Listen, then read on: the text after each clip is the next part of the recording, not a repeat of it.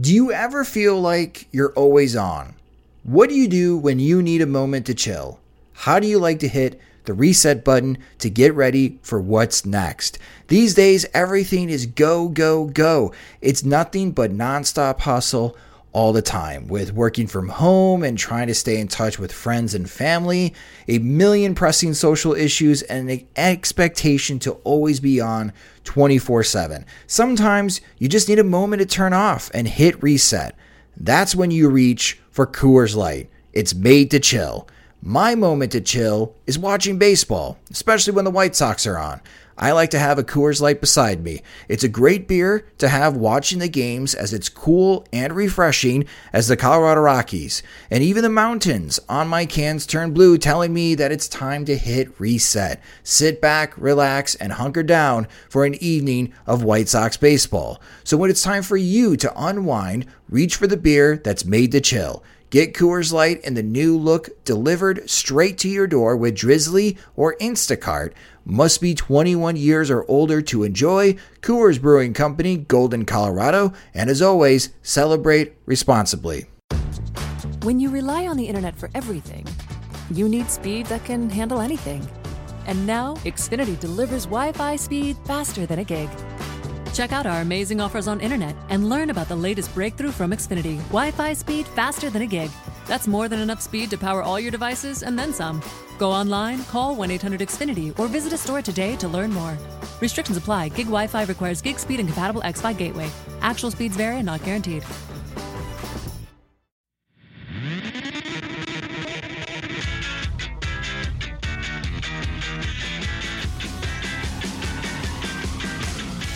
Good morning, White Sox fans. I'm Greg Nix, and this is your White Sox wake-up call for April 10th.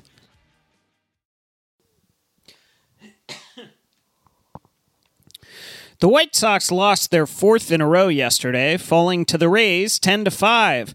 In his White Sox debut, Ervin Santana looked every bit the guy who's coming off an 8.05 ERA and had to wait until February for a minor league contract.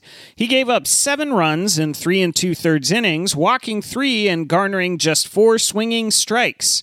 The damage started in the first when Austin Meadows scored on a Brandon Lowe sac fly. Meadows would prove to be a thorn in the Sox's side all game, clocking a 2-run homer in the second and an RBI single in the fourth to lead the Rays' charge. Meadows wasn't alone in shelling Sox pitching, though. Lowe hit a homer of his own, as did Avi Garcia, who entered the game with a .499 OPS. Meanwhile, Charlie Morton largely held the Sox lineup in check over 5 innings. The one exception was a majestic Yoan Moncada dinger in the third, which scored Yolmer Sanchez. The Sox added 3 more in the bottom of the 8th on RBI singles from Tim Anderson and Eloy Jimenez and a bases-loaded walk of Jose Rondon. Unfortunately, Adam Engel, who was pinch hitting for some reason, struck out to end the threat.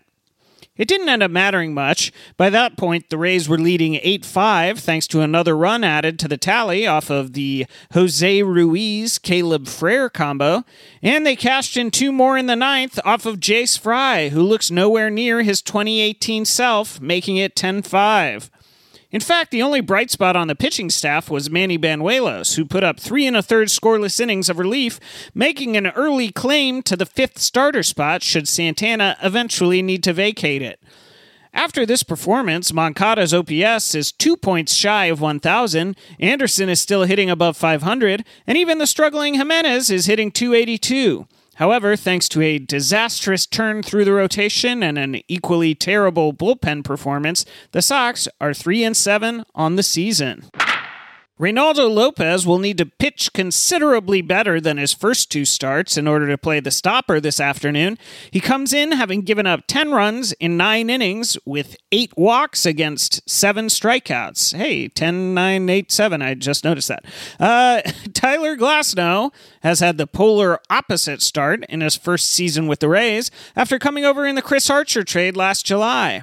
The former Pirates' top prospect has given up just 1 run in 11 innings over 2 starts, with 10 strikeouts and 2 walks.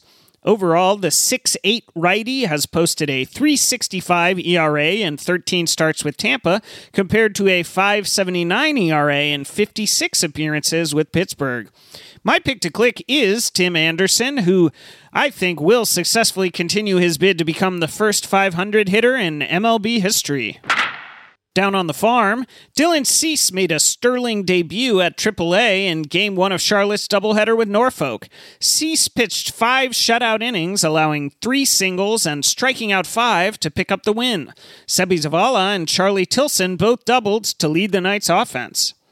Charlotte also won Game 2, thanks in part to Zach Collins, who hit his 4th AAA home run in 4 games. Nicky Delmonico doubled twice, and Dylan Covey pitched 3 scoreless innings for the Knights. In Winston-Salem, Luis Robert proved he's human by going 0 for 5 with 2 Ks, lowering his OPS to a pathetic 1445. Alec Hansen pitched a perfect inning of relief for the Dash, who lost to Wilmington 2-1. Kannapolis lost to Delmarva 8-5, but got solid performances from Steele Walker and Lennon Sosa, who both doubled, as well as Bryce Bush, who picked up 2 hits and 2 RBIs. Cade McClure made his season debut for the Intimidators after missing the second half of 2018, and it was a successful one as he struck out 7 over 4 innings. In news around the league, Mike Trout left the Angels game against Milwaukee with a right groin strain. Let's all pray this is minor because the world deserves Mike Trout, damn it. Bryce Harper homered off of Steven Strasburg, becoming the first number 1 pick to homer off of another number 1 pick. However, Washington downed Philadelphia 10-6 in 10 innings after a go-ahead homer from Juan Soto. Jacob deGrom's streak of quality starts came to an end at 26, tied with Bob Gibson for the longest in Major League history. He gave up 6 runs in 4 innings as the Twins beat the Mets 14-8. Elsewhere in the Central, the Indians beat Detroit 8-2, but lost Mike Clevenger to a back injury that manager Terry Francona says will keep him from picking up a ball for at least 6 to 8 weeks. Too bad the White Sox are making no attempt whatsoever to compete with them. Oh well. That'll do it for today's White Sox wake-up call. Make sure to follow us on Twitter @SoxMachine for the latest and greatest regarding the Chicago White Sox. You can also follow me on Twitter @GregNixHuman. Subscribe to the Sox Machine podcast on iTunes, Spotify, and the Google Play music stores, and help support the show by signing up to be a friend of the podcast at patreon.com/SoxMachine. Thanks for listening to White Sox Wake Up Call. For SoxMachine.com, I'm Greg Nix.